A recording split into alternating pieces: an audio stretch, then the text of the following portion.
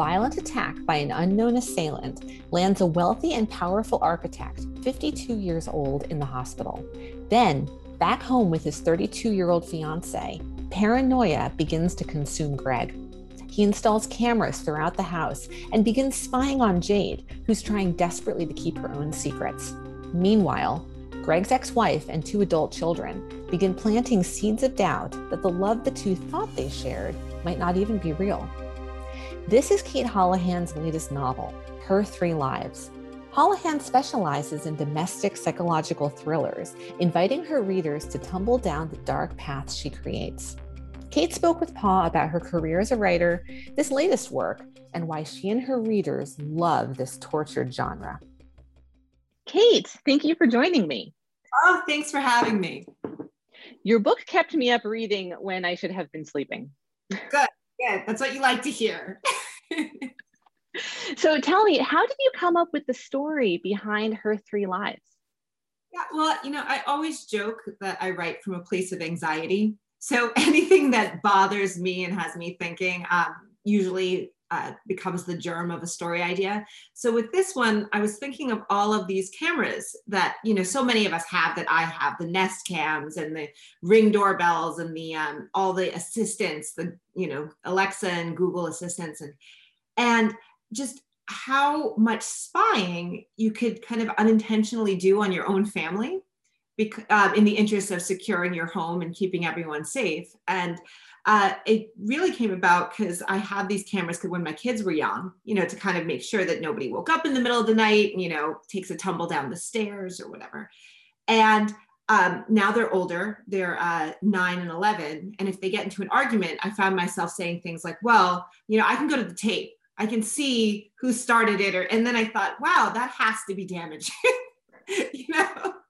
And so I started to think, well, what if you were in a situation where, there's this couple has this violent attack and they do everything they can to kind of secure their home, particularly Greg, who was struck on the head with a crowbar and ends up suffering a traumatic brain injury. So he's really stuck in the house, he has a helmet on. And so he doesn't feel physically capable of really defending his home. So he's doing it to the best of his ability electronically. And then he starts inadvertently spying on his wife, which leads to more deliberate spying on his wife as he starts to suspect that maybe she had something to do with this break-in that nearly cost him his life. And so, yeah, it really just came from my unease with all of this technology and even how I was using it. And then I thought, well, now who would be like 2 of the worst people to have access to these to all of this and be suffering from a kind of trauma that might lead them to abuse it. And that really was the genesis of the book. Oh, that's really interesting. It plays quite a big role in the paranoia. And I'll tell you, I was very creeped out at the way Greg was talking to her through the cameras and the speakers. Felt very unnerving. That's the tension, right? Is that it's changed the way we interact with one another, and not necessarily for the better, but it's also very convenient, right? And so, and in this book, Greg, he has balance issues after he was hit in the head. So his natural thing, instead of like going from room to room in this large house, is just, well, use the intercom system, which it makes perfect logical sense. But there is this unease and this it's dehumanizing in a way where you're living with somebody and yet you're speaking to them through technology. So let me back up a little bit and ask you about your career and how you got into this. So you were a newspaper reporter. I wrote for the Record newspaper. And then after that, I was at Business Week for a while. I covered technology and internet advertising. And so that was really the genesis of my writing career. And then I moved from there to being a producer at CNBC for a bit. And finally, when I had my second kid, I realized the breaking news schedule wasn't really conducive to me having younger children. And I'd always written fiction on the side. And so I said, okay, well, let me just buckle down and really just make this my full focus other than the kids. And then see if I can go anywhere with it. And so I wrote that book and I got an agent, and that was dark turns. And then now I'm 5 books later and I have contracts for 2 more coming out next year. And that's how it happened. I think a lot of people would love to become a novelist. It's sort of their secret ambition. Most people don't really make it happen. So it's interesting to me that you did, you know, and I guess maybe having the groundwork already laid with having already done some writing probably helped you make that transition. Absolutely. I mean, you know, my agent refers to it as journalism is playing your scales, even though it's a different kind of writing. You are playing your scales every day. You are used to just waking up and needing to write no matter what. You know, at Business Week, we had to do 1 to 2 online articles for the online property, and then like an overarching magazine story for the end of the week, usually expanding on one of the stories you'd written. So you just get used to kind of that discipline that I write every day. And I thought that was really helpful when I went into fiction writing, because, you know, I didn't sit there and go, oh, I have writer's block today, I'm not feeling inspired. You know, I would write, and then sometimes, you know, I delete what I wrote. It was like, that chapter is not going to make it in, but I was going to write every day. You know, if you write every day, at the end of a few months, you'll end up with 100,000 words. The other thing that I think hurts journalists when they want to do it is, if you're writing every day, it is then hard to go home and write more, right? You've already like put out 3,000 words into the world, and then you're going to go home and write like another 1,500. And so I got a good piece of advice, which was a little painful to hear when I had been writing on the side. I went to a conference and there was an author, and he said, you know, I do this every day for 6 hours a day, and it's just fiction. And so he said, and when you're trying to break in, you're competing with me, because you're just that they already have their stable of writers. And so you're trying to get in there. And I do think it really didn't happen for me until I took that year off and I said, okay, I'm going to focus on it, because I am competing with people where this is what they do. And that's what their focus is all day. I think also, and I think you've spoken about this a little bit before, that as a journalist, you write about some dark things sometimes, but they're true stories. So now you're again writing about some dark things, but it's fiction. So I think there's a little bit of a link there maybe as well. Oh, absolutely. I think also it's a way where I get to control the ending. So I can have this catharsis of it ending in a way that's neat, where the guilty are punished and the victims have some sort of resolution, which you don't get that satisfaction when you're writing for journalism. At one point I was covering, this was a brief period where I was working for MSN Money, and the whole Bernie Madoff scandal happened. And I was interviewing his victims, and it was, oh boy, it was just so depressing, because there were these people that they had lost everything. There was one woman who she had early onset Parkinson's. And so, she had retired and put her entire retirement savings with Madoff because she had heard that, he's a diligent and safe investor and you'll get 12% a year. And so she did it and lost everything. And she had an adopted child who all of a sudden she was worried, like, how am I going to take care of this person? Because I can't work, I have Parkinson's. And so, and then the story you write the article and then you go and it's not resolved for years, right? So I get to write in The Widower's Wife, where there's like a bad financial actor. And at the end, it's very satisfying, if I do say so myself. I think I found that in a talk that you gave to the Rocky Mountain fiction writers. And I thought that was, you put it really well. You said, it satisfies a sense of justice that so many of us feel isn't sufficiently present in our real world.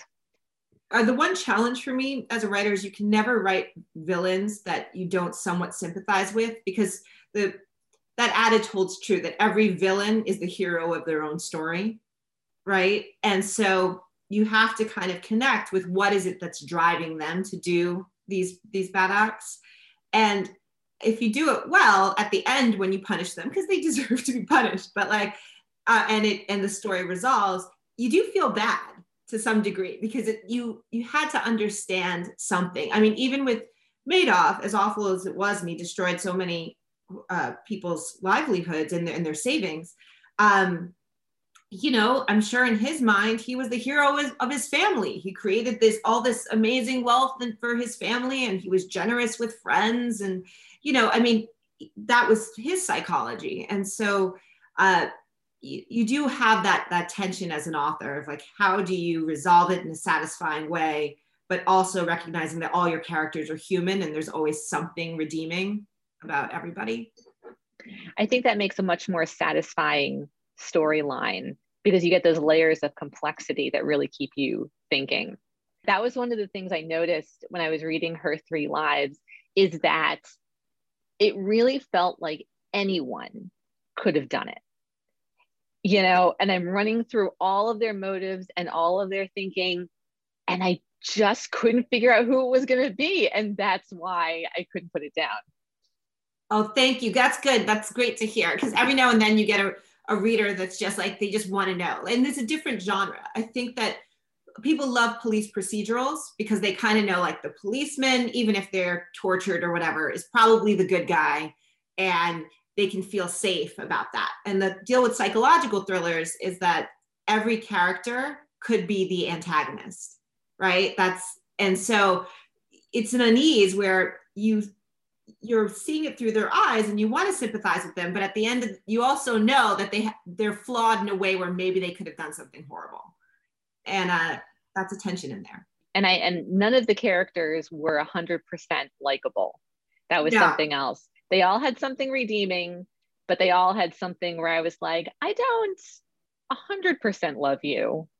And again, that kept it very interesting. Good. Well, I'm glad. That's the tension. There are people that they want to 100% love the character.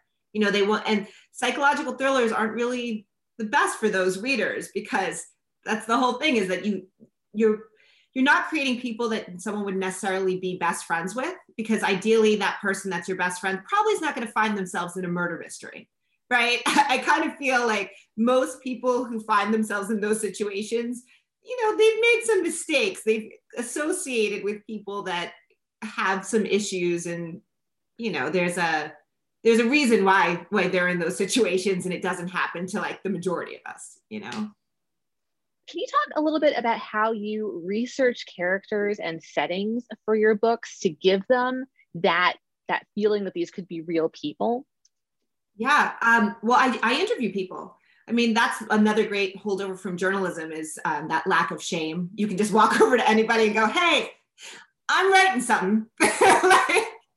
And you seem like you're the person to talk to. And so I've done that with a lot of books. You know, I'll interview detectives when I'm writing that kind of a character. In this case, I interviewed people that were surgeons about how they go about, you know, the kind of operations. I interviewed architects, because there is a certain, you know, different industries lend themselves to different egos and different kind of ways of being. It doesn't mean that everybody in the industry is like that, but there's kind of like a prevailing attitude, and even people that don't have that attitude feel like maybe they have to kind of adopt it to a certain degree. So I wanted to get into the psychology of somebody who has had a lot of success as an architect, who's designed skyscrapers. So he's a big shot, and kind of the ego that would be involved in a person like that. And then what happens when you take away a lot of their agency because they're stuck at home recovering from a traumatic brain injury. Because you're always looking for the person that would be the worst equipped to deal with the situation in a thriller. You know, if it's me and I lack some agency, I spend most of my time sitting by myself writing. It's kind of like, I'm going to be fine, you know, but then there's somebody else used to controlling their world and kind of molding it in a certain way that might be less fine. I think that's interesting that you go out and you're interviewing, you know, getting into their world. And you've talked before about doing that even more, like do you want to talk a little bit about when you took all those ballet classes for a previous book? Because I thought that was really interesting. Well, because the first version of that book that I wrote, that I got an agent with it, but it didn't get published. It had a younger villain. I kind of had this very immoral middle school student. And my agent said, you know, I think people are just uncomfortable with that, with the bad seed thing. Like, why don't you make it a teenager? Because everyone believes teenagers are evil. And so, I mean, so I said, okay, but I wanted to then, if I was going to change it, have create a scenario where those kids would be naturally competing and maybe put in competitive situations that were a little beyond what most kids are facing in that high school scenario. And so I thought, well, I'll make it this like really competitive dance program where they're all kind of going for the same slots and shows. And then that's going to lead them into conservatories for college. And so it would be a bit more cutthroat. And then I realized I had no idea what that world looked like. So I joined this dance class, which was all kind of former ballerinas who had been in, you know, national productions, or at least I think the one that had the least amount of experience had still danced in college, you know, and so I took the class to interview them, and also just to kind of have some understanding of the physicality of doing that every day for hours, and how exhausted you would feel, and what it does to your body. And then also on top of that, because there's a certain like aesthetic look to ballerinas, you know, they have to be very careful with what they're eating. And so I kind of put myself through that for a year, which I thought really enriched the characters and made them, and I heard from some dancers that read the book that I got the ballet right, and I got that atmosphere right. So that's always feels good. And I owe that all to everyone I took the class with, you know. That would make it very authentic. You know, if someone who's in that world can read your book and say, yeah, that's it. That was my hope. And they did put me in the recital way in the back. It was like all like the real dancers. And then I was there as like a token because I was in the class. And it is amazing. Like, it is hard to plie because like every movement has to be so articulated, you know, and that's just not how, like, I think. I mean, you know, I'm constantly like that, like a hunchback, you know. So yeah, it was interesting. But that's probably the most research I ever did, because now that I'm on a book a year schedule, there's no more year of research. It's like, get it done. So let me ask you about something else that I heard in that talk, which is that stories should have something to say. And for example, in Her Three Lives, there's a strong thread in there about how damaging racial stereotypes can be. So I was curious, how have you tried to do that with this book? And why do you think it's important that your books have a broader message, if that's the right word? Yeah, you know, writers are divided on this. Some writers are just like, just entertain. You know, that's all we're here for. And I do try to mostly just entertain, but I think that, you know, I think all characters have different aspects, and all of us have kind of like it's not exactly a political life, because I'm not making a political statement. It's more just we're dealing with the constructs of our society, right? And that affects our lives. And so I don't feel like I'm making genuine characters if that doesn't exist at all in the story. So in this case, I have with Her Three Lives, I have a mixed couple. I'm biracial, so I grew up with mixed parents. My mom's Jamaican and my dad's Irish. And in this case, there's also an age gap between this couple, and he has adult children who are kind of suspicious as to why a younger woman would be involved with their father. And so she's secretive about certain things in her background because she feels that it's going to play into these unfair stereotypes that his kids, and maybe even Greg to an extent, have about her, you know, about that she only wants him for his money, or that if she's somehow involved with him, that there has to be something more nefarious going on because people don't date cross-culturally because of love. It has to be like all these other things. And I obviously don't believe that. And so but that is one of the kind of the undercurrent themes that dictate some of their behavior. And I do think with stereotypes, people are very conscious when they feel that they're being stereotyped in a certain way of not falling into that box, right? And then how does that knowledge affect behavior. I know for me, for example, my kids are, so my dad's Irish and my husband's Swedish, and somehow the Jamaican just kind of got passed over, and my kids ended up with blue eyes and blonde hair and pretty fair. And I'm constantly going out there and people think I'm the nanny, right? Because I'm much darker than they are. And I do think if you look at their faces, you can see me, but I think people just see the overall coloring impression. And I've had scenarios where even once I was stopped by the police for rolling a stop sign. And at the time, I guess they were looking for a lot of undocumented nannies. And they said to me that they would take these kids. And I was like, these kids, you mean my kids?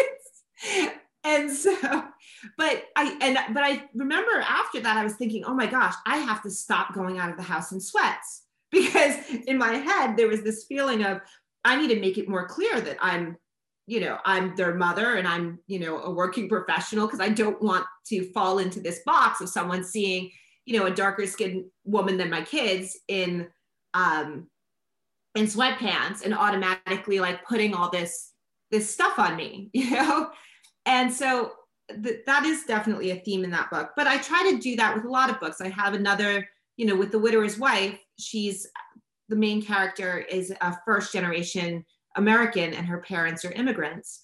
And they were undocumented immigrants and they're deported. And I wanted that because I wanted a character that, for reasons of the story, really wouldn't have a support system. So when things start to fall apart in her life, doesn't have like a family's house that she could run to, or, Disney always does this and they just kill them off. I had them, they just killed the parents off. I deported them, but because I needed this person to be kind of on their own. But if I'm going to do that, I can't then just have that happen and ignore some of the political conversations around, what happens to people when their parents are deported, but they are an American, and how that affects a family unit. That's interesting. I think it makes for, again, a more complex book when you hit on some of these broader themes. It feels a lot like what they tell you in journalism, which is that you need to teach and preach, right? You need to do the entertaining, but you want your reader to come away feeling like they really got something out of it as well. So it makes for a much more satisfying read. Thank you. And I do try in it not to really hammer home a political viewpoint. It's more like, it's just that I think that we all live in a certain landscape and you have to reflect that landscape. I'm writing one now where it's about it takes place in the pandemic. And the crux of it is that there's a moratorium on evictions, and this family starts to kind of rent out the top floor of their house, and they start to believe that the people they're renting to were involved in a murder of their dear friends, and they can't get them out, right? And maybe, it's questionable as to whether the family that they're renting to actually had anything to do with it, but it's that tension of like these and it's not saying that there should or should not be an eviction moratorium. It's just saying it exists. And so then what would happen in this kind of a scenario? Oh, that sounds like it's going to be really good.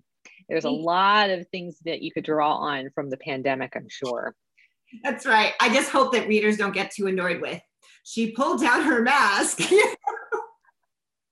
We've been living it. That's right.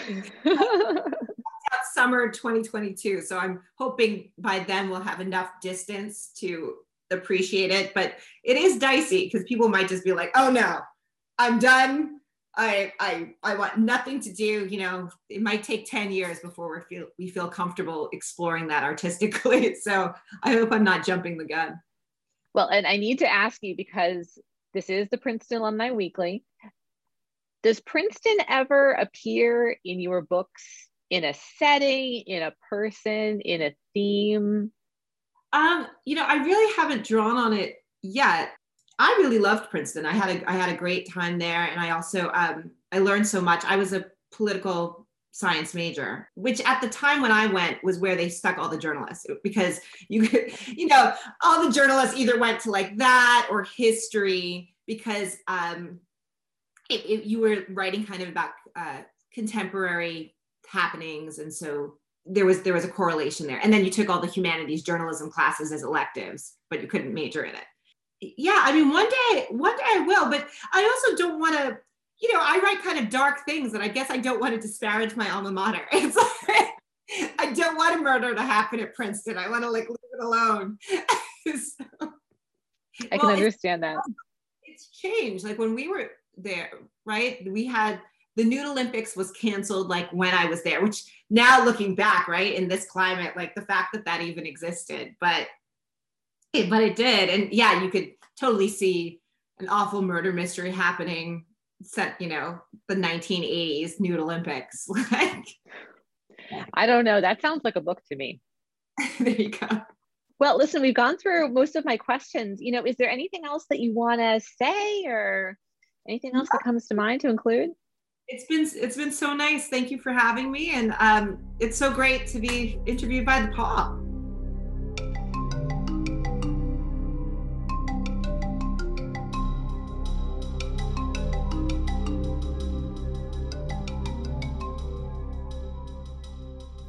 Pawcast is a monthly interview podcast produced by the Princeton Alumni Weekly.